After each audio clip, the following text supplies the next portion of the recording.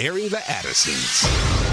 Let me say this, as followers of the Lord Jesus Christ, we've got to be careful and make sure that in everything, man, we are trying to get as close to what the word says as possible.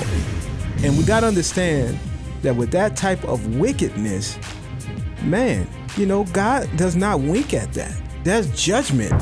Promoting truth, wisdom, and empowerment. And you don't have shades of truth. You have truth or you have error. You have fact or you have fiction. Mm-hmm. And now we go into the thick of it. Airing the Addisons. On American Family Radio, we appreciate you tuning in. I'm Miki. And I'm Will. And Sherry B is over in Studio CC. Mm-hmm. We will try to do our best to get around to calls today. And I'll do my best to be a little more measured as I wrap up the show. Because, sometimes you have you get a little bit heated. Right. Come on now. You know me. He's like, yeah, I do. No, I'm not angry at people, but I am unapologetically angry at the various philosophies that have infiltrated the church and made victims. That's right. I mean, we're looking at, carcasses in the wake of philosophies that have infiltrated the church and successfully overtaken, which probably was like the final frontier. Now, when I say that, I'm not saying to say that that's happened everywhere and in every church. Please understand me well. But I am saying that there's been enough headway made that what we don't recognize today is that when we talk about the church, we are talking about something that is largely compromised. When we talk about the visible church, and without going into too much church history, this is right about the point where there's a call for a reformation. Hey, we got to get back to the basics. The visible church has been compromised. We got to get back to the basics. All right. And that's sort of like the driving sentiment, if you will. Of course, there's a lot more to unpack there, but we talk about the Reformation. And so I think there's a call even now, or there needs to be a call that the visible church has been compromised. We got to get back to the basics. What we commonly see out front and what we've come to expect or, kind of define as the church in America. Yeah. It's been compromised, Will. We're not all talking about the same things anymore. You're right. And I feel like this is a moment where we as the, body of Christ, it's almost like I feel like we need to shake ourselves because it's so easy to get, so apathetic or not to see. And the prayer should be for individuals, I believe, in the body of Christ to have discernment, to know and to see exactly what's going on and ask the Lord through the power of the Holy Spirit, how am I supposed to help, the body of Christ? What am I supposed to be doing right now? How am I supposed to be praying? Because, man, a lot of things are happening right under our noses, as the church is concerned. I'm like, man, it feels like there needs to be like a wake up, like a shake, Yes. I agree with you. I agree with you 100%. That's almost, almost literally what we need. Just and I'll say, spiritually speaking, I think that is what is happening to the church in the United States of America. I think there is a shaking that's happening to the church, and people who are reading their Bibles and who are sharpening their discernment because they're reading their Bibles, because they are praying, because the Spirit of God is active in their lives. You see it. And I think it's something that we cannot deny. Amen. I want to start with this backdrop. So today, our discussion is to admit that Will and I were wrong. And whenever we're wrong, we will say we're wrong. And so today we want to admit that we were wrong about the narrative that would be used. Look, some people started salivating. They're like, yeah, I knew it. Yes. What were you wrong about? Not anything that we said in the last couple of weeks. So come back another day. All right. Because, no, but we were wrong about the narrative that would be used. This was the topic of discussion years ago. I went back. I even wrote an article on it.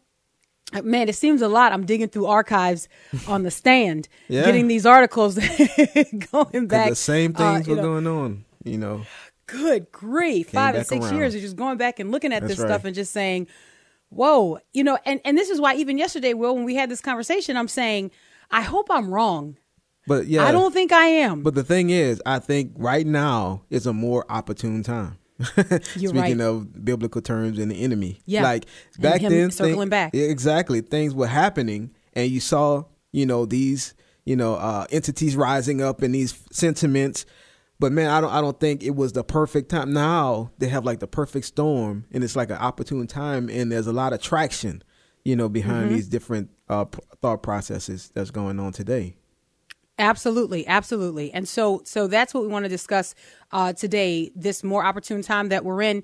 And just to say that we were wrong 5 years ago, but we were wrong only about the narrative that would be used. And so here we are. We'll draw some parallels here. I'm going to refer back to an article that I wrote back in 2015. And the reason I say we were wrong is because usually what would happen is I'd write an article, then we would have a conversation around that on the air. We talk about those thoughts and where we see things going and what could potentially happen.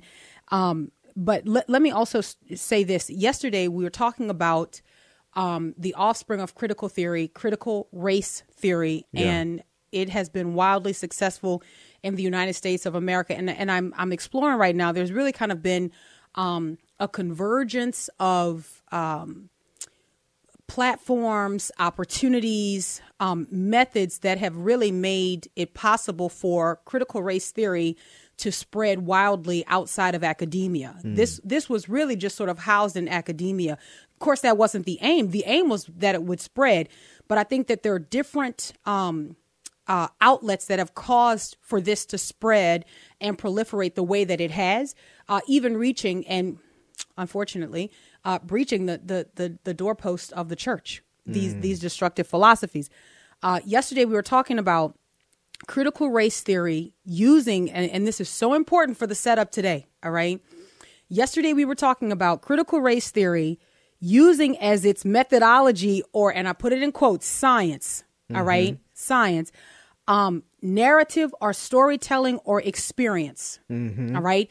So that's the basis upon which critical theory is founded, that we have an issue. How do we know we have an issue? Well, based on these anecdotes, based on this experience I've had, based on this story I'm about to tell you, then now we're talking about facts because of this experience. Okay, so that is what characterizes critical race theory as a philosophy that is to be accepted, adopted, and adhered to, and it's happening in our country. And again, just to make sure that so that we're all on the same page, we are talking about what we're witnessing in the United States of America is the proliferation of an academic philosophy, that relies heavily on opinion and anecdote. And remember, when you have opinion and anecdote as sort of like the ruling pillars of any type of philosophical position, there's no room for intellect. There's no room for logic. There's no room for discourse. Now, all this, it's sort of, it's like, it's like, from The Incredibles, the guy, the bad guy at the end of the first Incredibles, when he's like, you caught me monologuing. Syndrome. He's just, syndrome, thank you. It's like, that's what everybody wants to be doing right now. They want to be caught monologuing. Man. Let me tell you about my experience. And there's no way you can combat that with a counter experience, because we just keep racing to the bottom. Who's got it the worst? Who's had it the toughest in the United States of America? So keep that in the back of your mind. All right. Because so let's look at the scriptures now. Right. Proverbs chapter 18, verse 2. We have read this scripture repeatedly on this program over the years. Repeatedly. Proverbs chapter 18, verse 2.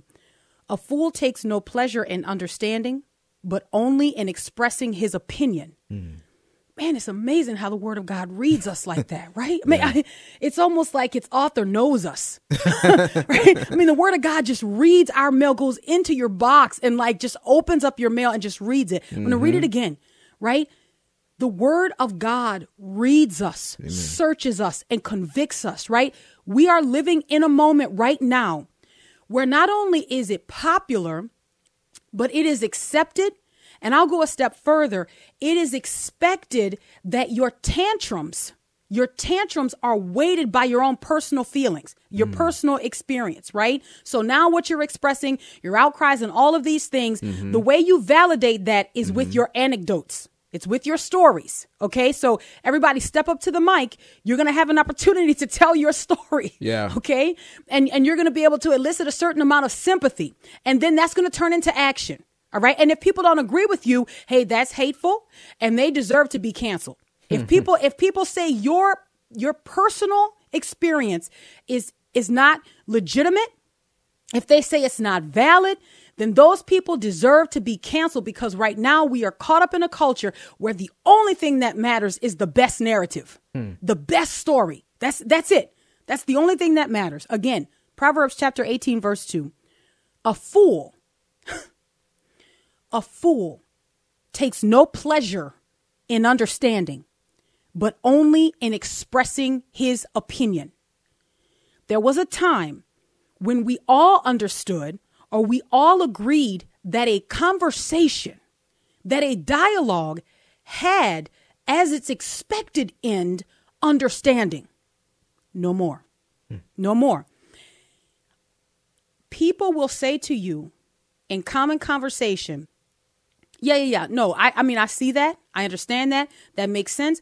But let me tell you what happened to me. Mm-hmm. Let me tell you about my experience. OK, and that's going to be where ultimately the foundation of your conversation comes to rest, on their experience, what they feel, what they think. All right. Now, back in July of 2015, we saw sort of mob rule take place in South Carolina, where the Confederate flag was removed from a federal building.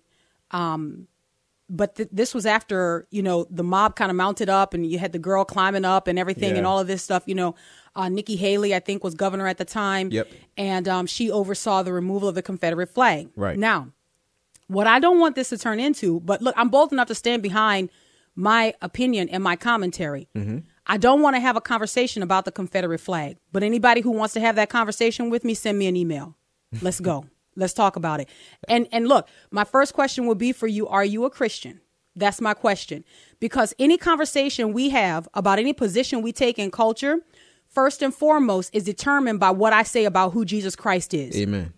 And it's determined by what I want my engagement to be within the body of Christ.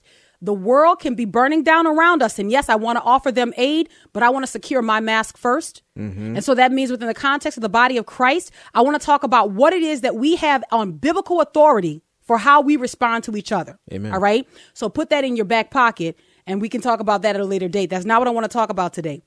But I want to talk about an observation that I made back in 2015 when we saw the Confederate flag coming down in South Carolina. Mm-hmm.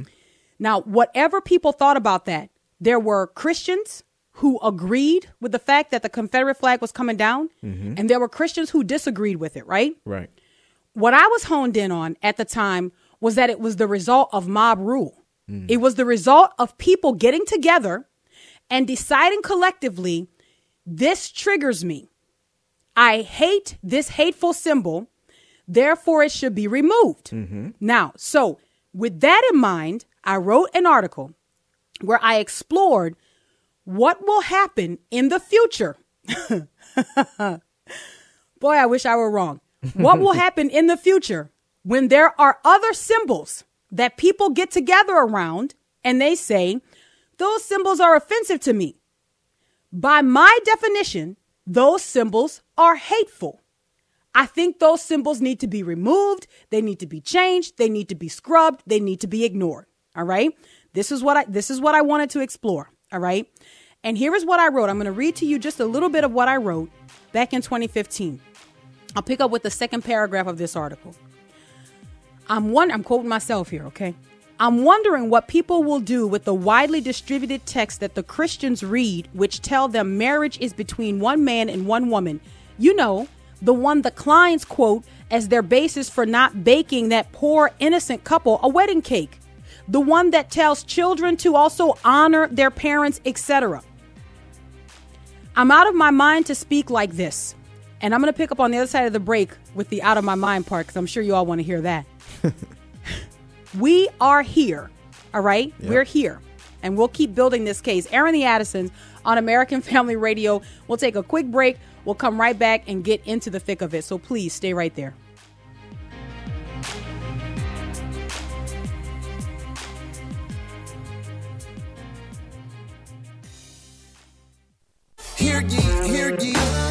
flood warning. It's easy to mock if you've never seen it pouring. They like, we've never seen rain before. Then here you come saying God sent is gonna pour. So we choose our way and reject. You're listening to Aaron the Addisons on American Family Radio Network. Thank you so much for doing that. We appreciate it. I'm Miki. And I'm Will, and that's Gabriel Parker with Mocking Word. Sherry B is over in Studio CC. Try to move quickly through this information so that we can have you talk back to us and let us know what you're thinking about the conversation. We are here today to say that we were wrong, ... about the narrative to be used. About 5 years ago, I wrote an article where I was observing what had happened in South Carolina as the Confederate flag was taken down from a federal building there.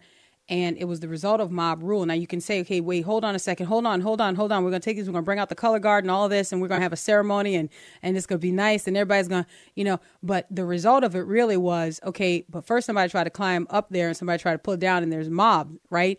And so how do we clean this up? I think was the predicament that Nikki Haley found herself in. And so my thing was looking at this like, this is really interesting. And I'm not defending the waving of the Confederate flag at all. And again, I'm willing to have a conversation with anyone.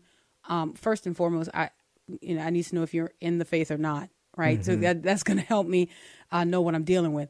But I'm willing to have a conversation with anybody about that. My question was the method in which it was done and the use of force and saying this is a hate-filled symbol and it has to come down.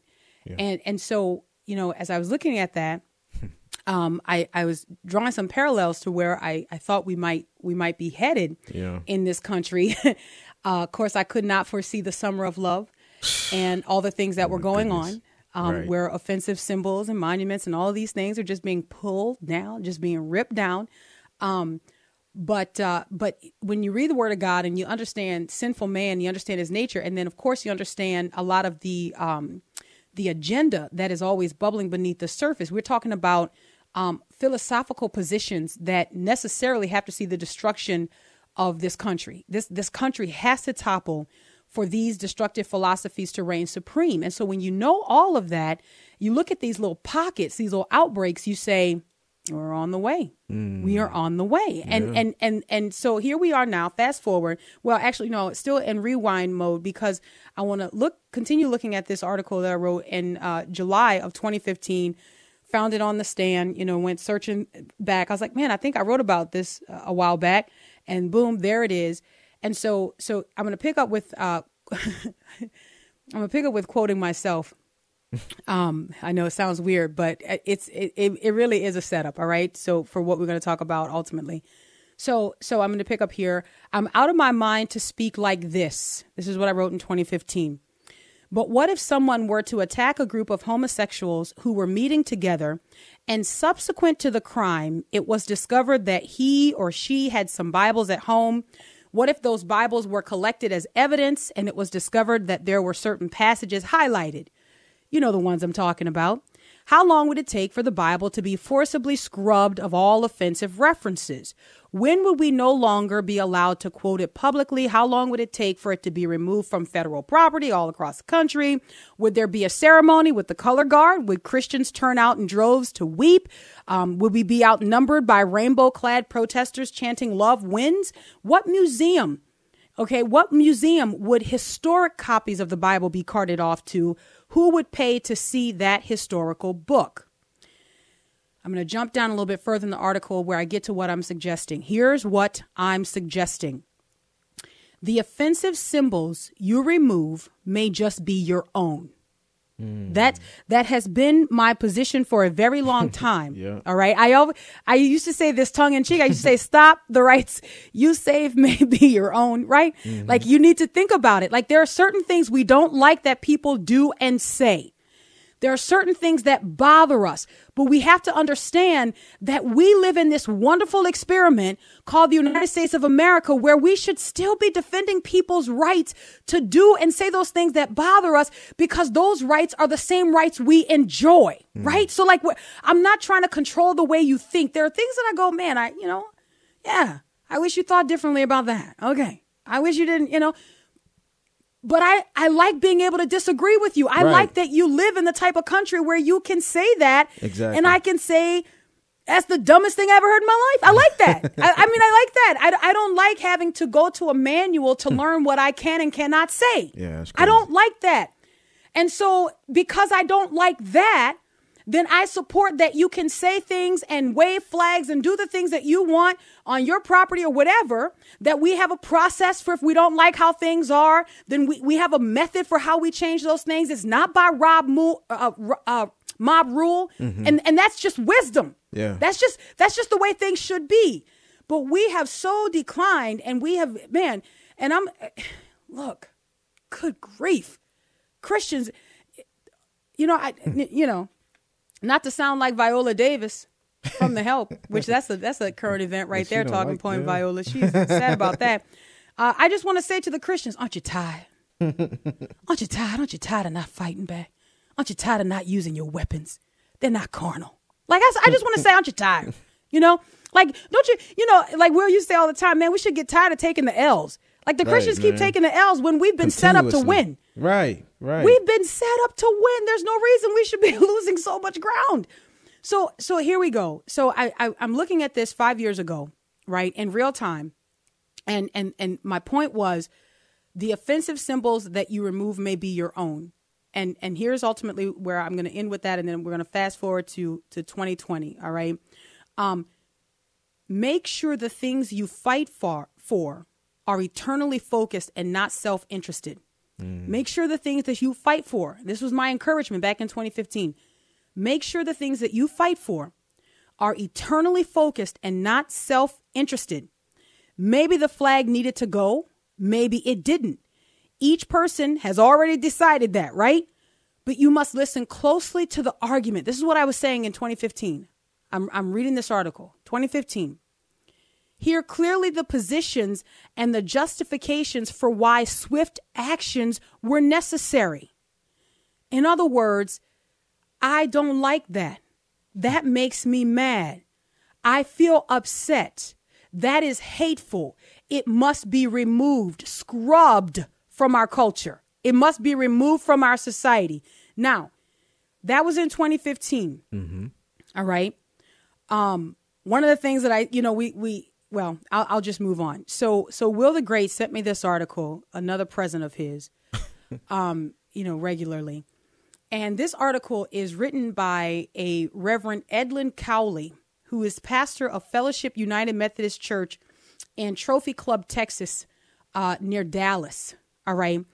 And this is what he says in the article. All right. The headline, the title of the article is, "It's time for the cross and the flame to go."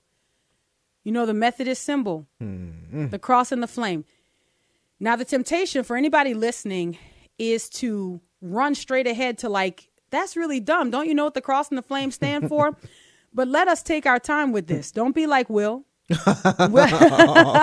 Will likes to run up to the story and get to the end. He's like, we don't need a lot of flowery words. Let's just be over with this, okay?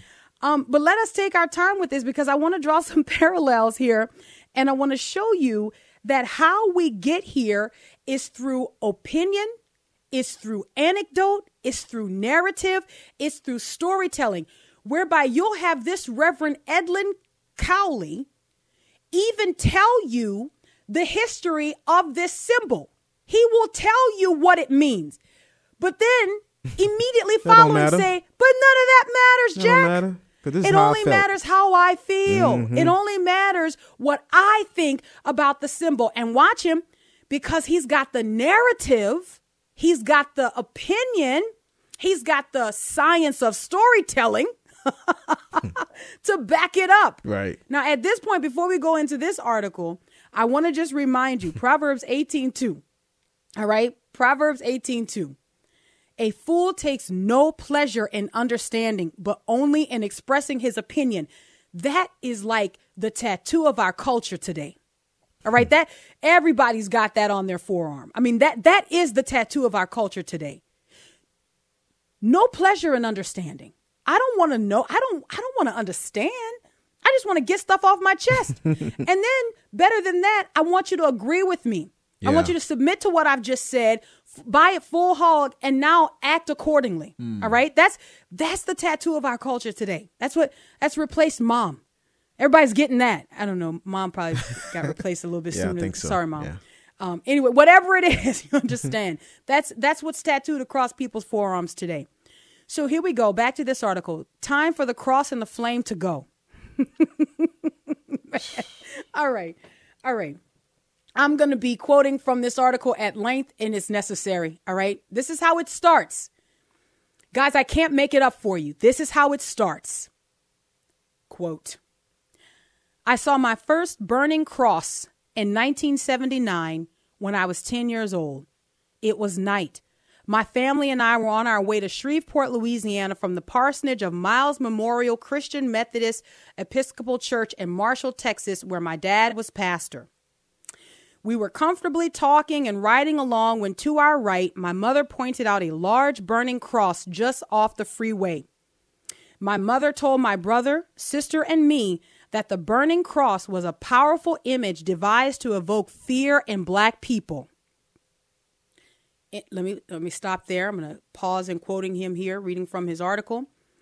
Please notice it's not accidental. It is by design. This is how this philosophy works, that it is storytelling. It is narrative. So now what is supposed to happen is that for every single reader, as you start, you're immediately sucked back to 1979, which is a great year. It's a great year. All right. You're immediately sucked back into 1979, and you see these frightened children with their mom and dad driving down the interstate. All right. And all of a sudden, what do they see? This large, looming, burning cross. And they have to get a lesson in the fact that, you know what? Hold on a second. You're Black. All right. And this is a sign of threat and intimidation. And you need to know what this means. So now, before you read anything else that the Reverend has to say, the first thing that has already happened to you is that you've been given your emotions. You've already been told how to feel about this because he's already set it up with his experience. He's already set it up with his narrative, with his opinion, with his science of storytelling. All right. So there's no other possible way you can think about this.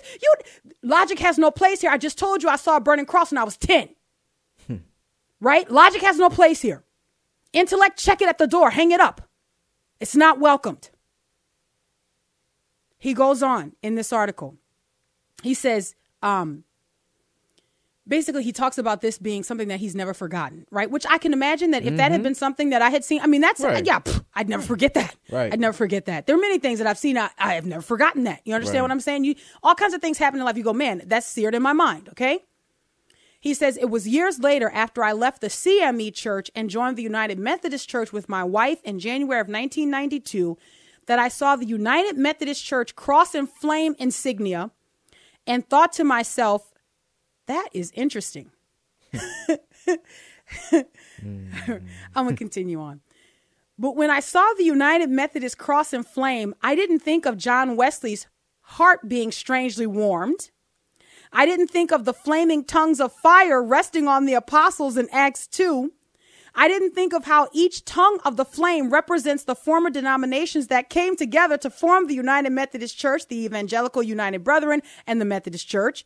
My mind went back to that burning cross I saw on the side of the freeway, a symbol my mother told me was devised to cause fear in Black people. Pause. When I saw the cross and the flame, my focus was immediately on me. Okay, well, that's a discipleship opportunity. Come here, Reverend. I mean, that's you. We can work on that. We can work on that. All right. So the fact that you have this me-centric thought of this insignia, this symbol, is a problem that let's have a conversation around it. But notice this, people. Notice that he flawlessly lays out the meaning of the symbol in his own article. Right. You don't, just for effect for a second, just for effect, everybody, you don't even got to go to Wikipedia on this. He tells you. He tells you, like so many people, you saw this article and you were like, wait, what's the history of don't worry about it. The Ravs got right you. Here. It's right here. I got it for you. I know the history. But that's not what we care about. We don't care about the logic. We don't care about a reasonable conversation. We just care about our anecdotes, just our stories and just our emotions and just our feelings. They shall rule the day when I can clearly lay out to you the meaning behind these symbols, but still work my way through a lengthy little article, 3 pages, where I tell you, but none of that matters. What matters is that I was whipped back to 1979. What matters is that I became that frightened little black boy riding with my parents, where I had to have it explained to me that this is a sign of threat and intimidation, and you must fear it all your life. You must fear it all your life. This right here is like the premier example of what critical race theory does. Do you understand what I'm saying? It incapacitates people for an intellectual conversation. You can't have it. It's impossible. Because you're not trained to have that kind of conversation. You're trained to have an emotional conversation. You're trained to have a conversation that's driven by opinion. Back to this article. Over the years, I have even had the occasion to joke with other African Americans about the cross and the flame, but those jokes have never been funny. They have been more of a wink and a nod to the rationalization that the narrative of the cross and the flame is powerful and impactful, no matter how any African-American clergy or layperson feel about it. In other words, I've been triggered by this for a long time. Because when we bring it up about, the cross and the flame, people are like, wait, hold on a second. This is about the Spirit of God and the work of Jesus Christ. Yeah. And we have to just accept that. Well, this reverend is saying not anymore. Today is the day that this symbol has got to go. Wow. Aaron the Addisons, American Family Radio. We'll be right back.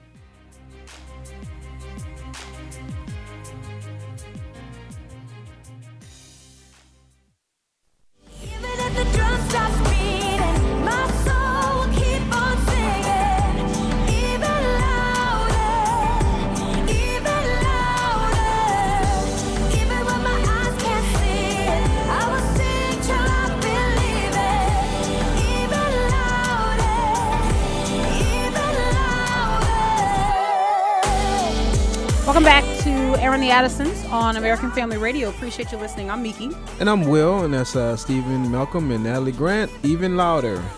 Sherry B is over in Studio CC. We'll do our best to get to some calls today, but I do want to go back to this article and kind of finish up the point that I'm making here, and we'll just kind of see how everything shakes out. This reverend, again, I'm reading the article. It's time for the cross and the flame to go. This is a Methodist minister, Reverend Edlin Cowley, who pastors a church called Fellowship United Methodist Church in Trophy Club, Texas, near Dallas. And he starts with his emotions and his anecdotes as to why the cross and the flame as the insignia for the United Methodist Church has to go. Mm-hmm. And as we were talking about yesterday, logic, intellect, reason doesn't matter. Mm-hmm. It's just emotions. It's just how you feel. When you see things, or how you feel when you experience things. And it doesn't matter if those things are widely experienced or if it really is sort of like, an epidemic or whatever, you know what I'm saying? Or it doesn't matter. The logic doesn't matter, I guess, is the point that I'm ultimately making, which I've said. What matters is just how you feel about it. I'm suggesting these are the types of things that we have to reject. Now, look, I don't want people to use this as an excuse to not empathize with people who suffer.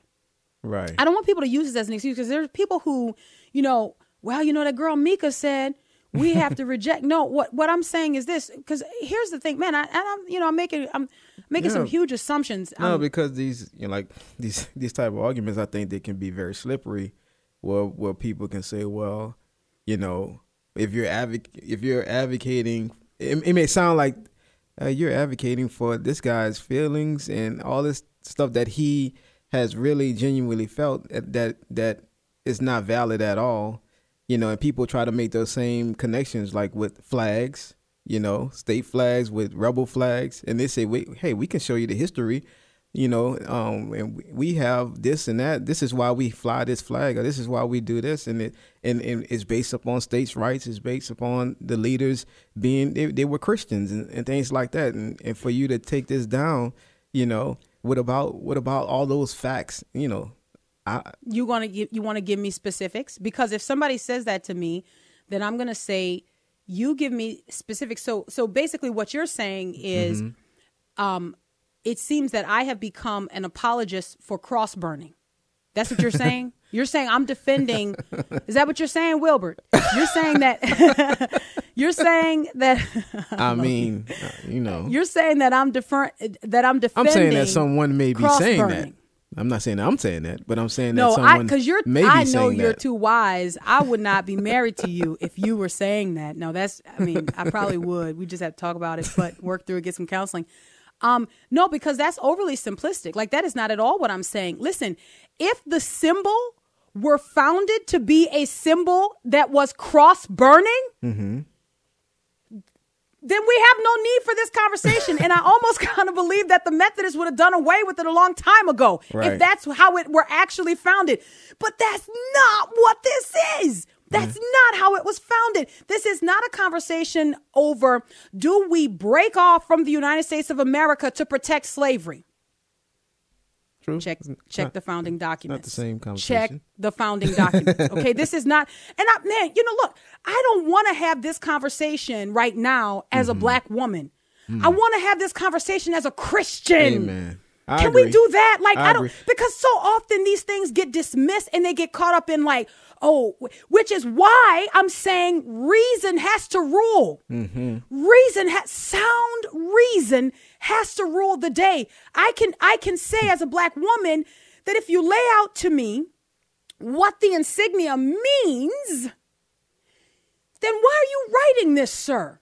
Right. Why are we here? This is not the same conversation. And I brought that up because I can hear people saying, well, I can lay out what this meant, the Confederacy meant. Like, from their angle, they'll say, like, it was not about slavery. It was about, and I know that's, but I could see them people making that connection and saying, hey. But that's not what the founding documents even say, Will. I just don't understand how you can. And I so desperately didn't want this to turn into that conversation because I think that deserves a whole show if you want to do that. We can circle back another day. I want the backdrop to be for Christians, for Christians to have this conversation. Look, I can tell you that within the Black Power movement, they had some people who did not support killing indiscriminately police officers. Yeah. In the Black Power movement, there are some people who serve breakfast. There's some people who set up schools and things like that. They did some great things in the Black Power movement. But you think that I'm going to fly a black fist over my house for you to come visit me? You're my brother, my sister in the Lord. Man, and the associations that are overwhelmingly made with that is that you have to squash, quote unquote, white power. But really, what is unspoken is the whites who carry the power. All right. You know, I mean, look. Colin Kaepernick's been doing his research. He knows what these movements were about. And he's trying to bring it to 21st century. Right. And it's been wild, man. It has taken root because the church is in a weakened state. Come on. It has taken root because the church is in a weakened state. So my question is, if you're just for the sake of current popular conversation, guys, look, I don't know how to, come on. All right. I'm sorry. I don't know how to do it. I'm trying. All right. You're doing but good. If you're white and you're coming over to my house and I got a black power fist flying over my front door. Yeah. And you're my sister in the Lord and we're going to sit down for coffee. And you're like, okay. What am I saying to you? I'm black power. I'm sure it would be jolting. I'm sure it would be pretty jolting. So guess what? I'm not taking that down because a state requires me to take that down. I don't need a state to require me to take that down. I got a higher authority that is the word of God. So if there is something that causes my brother, my sister to stumble, I can justify it all I want. And look, and I'm so grateful because we have white brothers and sisters who have said this about their history, deeply rooted history in the Confederacy and what the Holy Spirit of God began to reveal to them about what they were holding on to. So I don't need to be black to feel this way. Guys, this conversation is not about the color of our skin. This conversation is for Christians in the body of Christ. How now do we live since we have professed Christ? Do we have a higher allegiance to Christ than to anything? I mean, man, if I could just tell people, you understand? Look, I'm way too busy. Me personally, this is Mika. All right. I'm way too busy to be triggered by the kinds of flags that people fly out in front of their businesses. And let me tell you, I drive by some almost every day on my way to my own home. Mm-hmm. Right? Mm-hmm. I see them put out freshly. Right. They start to get tattered, and they're not the American flag. That's not what I'm talking about. All right. But you think that you think that I have the kind of energy to invest in, hey, you need to take that down. You know what? It causes me to feel pity. I feel pity because I'm like, wow, that's a clear doubling down here. Yeah. This is what my message is. But this is not the conversation that I'm having today. Agreed. This is not what I'm saying. And I don't want people to miss the conversation. Oh, I think it's clear now. Because of I think it's because of any clear. Color element. Yes. This is not about the black man, so to speak, triggered by the cross and the flame. This is about logic being checked at the door, and we can't bring it into a conversation. Mm-hmm. You understand what I'm saying? Mm-hmm. Now, listen, the United Methodist, and one other point I want to make about this here. All right. The United Methodist probably will change this symbol, because one of the things that the good reverend does in this article is he plays to the United Methodist desire to be inclusive and welcoming. They already been bowing down in other areas. That's exactly my point. Yeah. That is exactly my point. So now the cross and the flame, the fire of the Holy Spirit, all right, this is offensive. This is offensive, right? This illustration, again, as with much of the conversation we have on issues, this illustration predates the United States of America, period. Mm. It predates Methodism, all right? It predates the Wesleys. Like, this is the kind of conversation that somebody, maybe in a Priscilla and Aquila type fashion, need to take Apollos aside and say, listen, brother, you're great at communicating. All right. And you made some great points up in there, Apollos. But can we tell you there's a more excellent way? Let me tell you. You would hope that would happen, but man, I don't think it would happen in this atmosphere, this environment. All right. 888-589-8840. 888-589-8840. We can go to the phone lines. We already have a call queued up. People have it on speed dial. They're like, I want to say something. 888-589-8840. We'll see if we can get maybe one or two calls in. This grieves me, though. Yeah. It grieves me. And I hope that it's very clear here. This is not a conversation. I'm not driving these conversations based on the color of my skin. My first and foremost allegiance is to Christ. That's my first and foremost allegiance. It's not to the color of my skin. Amen. It's not to my ethnicity or my culture. It's to Jesus Christ, because he paid the ultimate price that I could be identified with him. You see, that was not automatic. That cost something for me to be identified with Christ. So, of course, I make much of him. Amen. I can't buy my skin color naturally. I don't have any investment in that. And I love it. I mean, it's fine. You understand? But Jesus paid for me to be affiliated with him. I'm going to make much of him as much as I can. Amen. That gets top billing in my life. Will the Great, where do we go first? All right, let's go to Chris in Texas. Hi, Chris. Hi, God bless y'all, and thanks for taking my call. No problem. I feel like the Southern people have Southern pride, and they like the Confederate battle flag, and taking it down is kind of hurting them. But let's just cut to the chase. New York City had riots way back when, and they called it a draft riot, but it was really a race riot. The Word of God says there's only one race. So let's just cut it all with the sword and cut all the arguments and just say there's only one race, because that's what God says. I agree with you, Chris. I agree with you. Like I mean, I don't know what else to add to that. And I hope that what is not confusing is that for the sake of this conversation, sometimes that gets lost in translation. We believe that 110%. Years ago, it was Will the Great, and I followed his lead on this because I thought it was excellent. Started saying we need to move away from using the term racism, and we need to call it what the Bible calls it.